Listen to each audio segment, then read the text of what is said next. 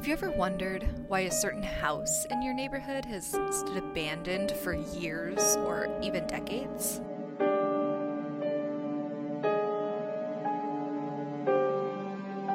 Or maybe you've heard about a terrible murder in your town, but you've never known exactly where it happened.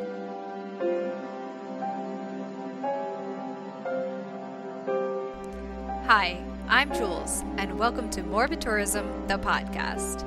On this podcast, I'm going to talk about the true crime cases that may have happened closer to home than you thought. Warning: this podcast contains descriptions of extreme violence and is not intended for young listeners. Listener discretion is advised. Last week, I talked about the case of Cassie Jo Stoddart, whose murderers were inspired by a horror movie to kill Cassie. This week, I'm flipping that around, and I'm going to be telling you about a case that was so horrific, it inspired not just one, but multiple horror movies. And many of them are now considered to be classics in the horror genre. Right in the middle of Wisconsin lies a very small town, a village, called Plainfield. The area was originally settled in 1848, but it never grew that much, and even today, its estimated population is only around 830 people. The village has a small Main Street area, one K-12 school, and not a single stoplight in the whole town, not even a stop sign that I could find. All around the downtown area is farmland, each farmhouse sitting on several acres of land. About 6 miles to the southwest of that main street in Plainfield, in the heart of the farmland, sits the intersection of Archer Avenue and 2nd Avenue. The land sitting on the southwest corner of this intersection isn't being farmed. There's no building there, and it looks pretty much the same as every other intersection in the area, except for one thing: the presence of a more than average amount of signs saying, "Keep out, no trespassing, private property." The signs are on almost every single tree, dozens of them. So what could possibly be bringing people to this random plot of land in the middle of nowhere? Well, it was once home to one of the most brutal, most infamous, and most deranged killer in history. This was the location of Ed Gein's farmhouse. Ed Gein was born on August 27th, 1906, and he was the second boy to be born to parents Augusta and George Gein. George had trouble holding down a job. He was an alcoholic. So the family ended up moving to Plainfield when Ed was still a child, and they settled in on the farm located at Archer Avenue and 2nd Avenue. They lived in a 2-story farmhouse, and there was a barn on the land as well. Although the townspeople were known for their hospitality and friendly nature, there's only a few hundred people that live in the area, so everyone kind of tries to look out for each other. The Geins were fiercely private people, and Ed was only allowed to leave the home to attend school. Home life was not a happy or peaceful one for the Gein children. Their father, George, like I mentioned, was an alcoholic, and that was something that his highly religious mother was strongly resentful of. Insistent that the children be raised quote-unquote right, and without the influence of outsiders, their mother Augusta would punish the boys anytime they attempted to make friends. She also would set aside time every afternoon to study the Bible with the children, and she chose passages that weren't exactly child-friendly. She usually chose from some of the darker books of the Bible, like Revelations or the Old Testament. The passages often focused on murder and death, something a lot of parents would try not to study in the Bible with their children, but that's what Augusta chose to focus on. In school, young Ed Gein found some success, and he actually achieved fairly high marks. Socially, though, likely due to the fear of punishment from his mother, He was very shy and he did not make friends. He also exhibited some kind of odd behavior, and that kept the other kids at bay. He would do things like laughing out loud randomly, even when nothing funny had happened. Nothing had happened at all. Even though his mother was really tough on the boys, Ed had a very strong attachment to her. Although it's common for children to start to be critical of their parents as they grow older, Ed remained fiercely loyal to Augusta, and he would react with real sadness if his brother ever kind of talked poorly about her. In 1940, George Gein, their father, died due to complications from his alcoholism, making Ed and his brother the main breadwinners for their family. They each did odd jobs around town, things varying from random handyman work to even babysitting the children of other families, which Ed actually found particularly enjoyable. And I don't mean for that to come off as if he was molesting the children or anything like that. As far as I could find, there wasn't really any evidence that he was mistreating the children that he was babysitting. He simply liked being around children more than adults. Just a few years after their father's death, in 1944, Ed and his brother Henry were clearing overgrowth on the farm by burning it, but the fire quickly grew out of control. Luckily, the fire department was able to come before the fire was able to reach any structures, but once the blaze was extinguished, Ed's brother was nowhere to be found. But Ed didn't report that he was missing right away. Ed waited until all of the firefighters and first responders had left to report Henry missing. By that time, it was already dark out, and a search party had to use lanterns to try to locate Henry. Although they were successful in finding him, he was no longer alive. His body was found face down and not really in the area where the fire had burned earlier that day. He had no obvious visible injuries, and his death was determined to be an accident either by heart failure or asphyxiation from the smoke. Although it has been reported that Henry had several large bruises on his head, which leads some people to believe that his death was no accident and had been caused by Ed himself. After Henry's death, Ed and his mother Augusta were alone in the house and in the world. They only interacted with outsiders when it was really necessary, either for work or buying goods. Although by this time Ed was in his late 30s, his attachment had grown stronger and stronger with his mother, and she was the shining light in his life. Unfortunately, just after Henry's death, Augusta was paralyzed after she suffered from a stroke. Ed was more devoted to his mother than ever. He made it his priority to make sure that she had everything she needed at all times and really just bent to her every will. As time went on, Augusta became more bitter and hateful towards the world and especially towards women. She preached to Ed that all women, besides herself of course, were harlots and they were not to be trusted. About a year and a half after her initial stroke, Augusta suffered from another stroke, which ultimately caused her death on December 29, 1945, just 4 days after Christmas. Ed was now completely alone.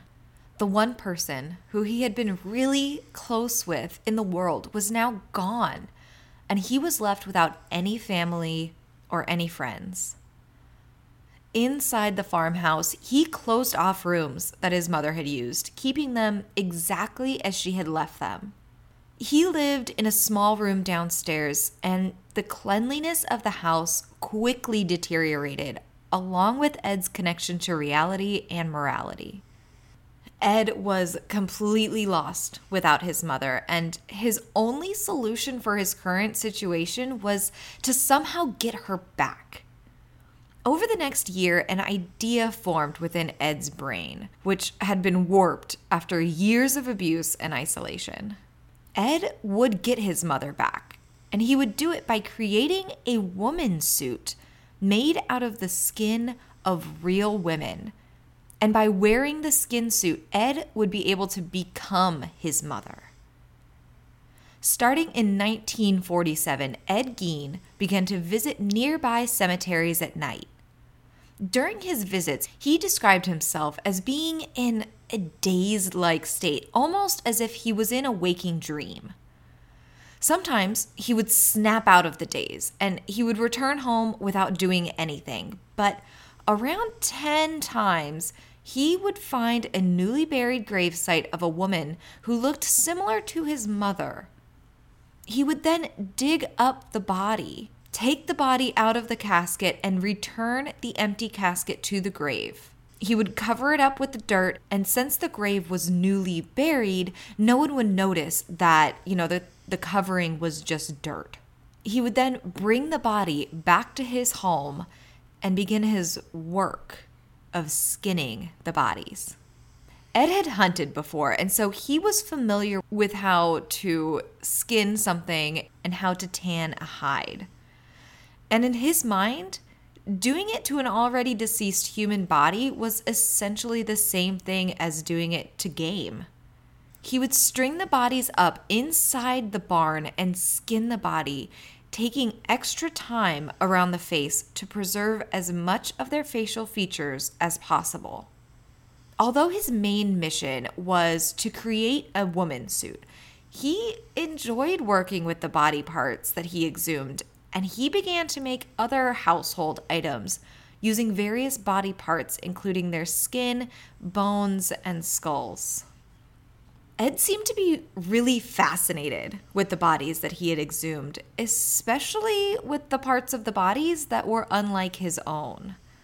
Since his mother had conditioned him to be untrustworthy of women, he had very little to no experience with a woman's body, and in many ways, his experience with the dead bodies was an educational one. He was captivated by female genitalia, and he would often cut out the nipples and the vulva off of the bodies to be kept separately from the rest of the skin. But over time, Ed began to get curious as to what it would be like to work with a fresher body. He was getting away with the grave robbing and his morbid arts and crafts projects, and he was growing more confident in his ability to get away with anything. In 1954, Plainfield resident and tavern owner Mary Hogan went missing. Although the details remain unclear to this day, Ed Gein apparently shot and killed Mary before taking her body back to his farmhouse and carried out the same steps on her body as he had done with the bodies that he had exhumed. He was so careful around Mary's face, he was able to create a full mask of her face. Although it is possible that Ed Gein was involved in several other murders after Mary Hogan's murder, and possibly even before, the next one that we know for sure that he was responsible for happened on November 16th, 1957. Bernice Worden owned a hardware store along the main strip in Plainfield. Sometime in the morning hours of November 16th, 1957, Ed Gein entered the hardware store and bought a gallon of antifreeze. Mrs. Worden wrote up a sales receipt for the antifreeze, and it included Ed's name, and this was standard practice at the time. Around 5 p.m. that same afternoon, Mrs. Worden's son, Frank, who happened to be a deputy sheriff, entered the store to find that his mother was missing and there was blood on the floor. The investigation was quick, mostly due to the fact that investigators were able to find the last sales receipt that had been issued that day, complete with Ed Gein's name. Just a few hours later, Ed was arrested while he was shopping at a Plainfield grocery store, and the search for evidence relating to Mrs. Worden's disappearance began, starting at the Gein property. Although investigators somewhat expected to find Mrs. Worden's body somewhere on the property, they had found blood inside of the store, and they weren't super hopeful that she had survived the attack, they were shocked to find one of the grisliest scenes ever to be uncovered. It was immediately evident that they were dealing with more than a single murder. Although the rooms of the home that had not been sealed off were in a state similar to what you would see on the show Hoarders, it was obvious that Ed Gein had been up to something very sinister while he was alone in the home. Investigators found dozens of items made out of human skin, bones, and skulls, including a belt made out of nipples, a lampshade made out of human faces, a drawstring for shades made out of lips, a coin purse made out of a vagina, a necklace made out of ears, bowls made out of human skulls, a corset made from a single piece of human skin, several face masks made out of human skin, and skulls adorning the bedpost of Ed Gein's bed. Now, among these absolutely horrendous items that were discovered from the home, investigators also found the face of Mary Hogan and the entire head of Bernice Worden. On November 21st, 1957, less than a week after Mary Hogan's murder, Ed Gein was indicted on one count of first-degree murder for the murder of Mary Hogan. His defense team immediately pled not guilty by reason of insanity, a plea that was backed up by psychiatric doctors who diagnosed Gein with schizophrenia and ruled that he was not mentally competent to face trial for his crimes. So instead of facing a trial, Gein was sent to what was then known as Central State Hospital for the Criminally Insane. About 11 years after being admitted to the hospital, Gein's doctors testified that he was cognizant enough to participate in his defense, and a new trial began. But during this trial, his defense team requested that the trial be decided by a single judge alone without a jury present, which was the right of Gein to request.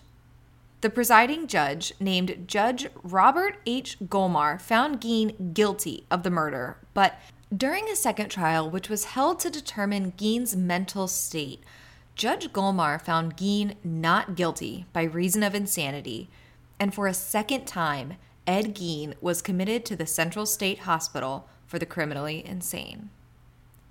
It was in that hospital where Ed Gein would live out the rest of his days. It was said that he enjoyed simple things like finger painting and reading the Bible. Now, remember when I said that Plainfield was a small town? Here's how small it actually was. On March 20th, 1958, just 10 days before an auction was supposed to happen at the property, a fire broke out at the farmhouse. The source of the fire remains a mystery. It could have been caused by a cleaning crew who was disposing of all of the junk that was found on the property, or more likely, it could have been arson. Whatever the initial cause was, there was very likely a delay in the firefighters responding to the scene. The fire chief at the time was the son of Ed Gein's final victim, Bernice Worden. In the fire, all of the structures on the property were lost. Most of the items had been recovered from the property by this point, and the auction went on. At this auction, any items that were deemed to have pretty much any value were auctioned off, and among them was a cast iron cauldron, almost like a cauldron you would see a classic witch like stirring a potion in. Over the years, the cauldron sat in a garage and exchanged hands several times, but today it's on display at Zak Bagans' Haunted Museum in Las Vegas. Although the buildings were destroyed in the fire, the property was still sold as well and is now owned by an individual or individuals who want nothing to do with its infamous and sinister past. There is nothing left at the land to remember the lives that were stolen by Ed Gein or those whose bodies were not allowed to be laid to rest as they had wished. Although most of Ed Gein's victims were already dead, they deserved to rest in peace, and he not only violated that rest, but mutilated their bodies. The absolute devastation that must have been felt by their families is unimaginable. He took at least 2 lives, but his deranged and sick actions caused almost a dozen families irreparable harm and pain. I've covered more than a dozen locations for the Morbid Tourism podcast at this point, and this is the first time that I'm going to ask that morbid tourists do not visit the location that I'm covering. The location was the site of horrendous acts, but believe me when I say there is no healing to be found there. A sick man carried out unbelievable acts at the site, yes, but at this point, not even a memorial remains, and it's no longer a site that holds a connection to the past. If you truly wish to mourn the victims of Ed Gein, I suggest instead visiting the area cemeteries that he grave robbed from, including the Plainfield Cemetery. Ed Gein himself is buried there, although his grave no longer has a marker. He's buried right next to his best friend and only love, his mother, Augusta Gein. Ed Gein's horrendous acts have inspired many famous horror villains. His closeness to his mother and wanting to keep a connection to her even after her death inspired the character Norman Bates in Psycho. His creation of a skin suit inspired the character Buffalo Bill in Silence of the Lambs. His creation of masks made out of human faces inspired Leatherface in the Texas Chainsaw Massacre movies. And I could go on. There are literally dozens of movies and characters that were inspired by Gein. The horrendous acts that he committed continue to inspire macabre filmmakers to this day.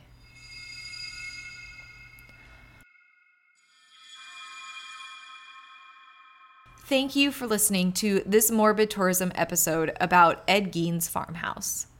If you like learning about morbid locations, subscribe to Morbid Tourism on Apple Podcasts, Spotify, or Stitcher, and please leave us a rating or review. Let us know what you think. New episodes will be released weekly. Between episodes, you can visit morbidtourism.com to learn about more morbid locations. Follow us on Instagram at Morbid Tourism. This podcast is researched, hosted, produced, and edited by me, Jules Kruger. Additional research by Amanda Poikert. Sources for this episode include Wikipedia, IMDb, Zach Bagans' Haunted Museum, and cultofweird.com.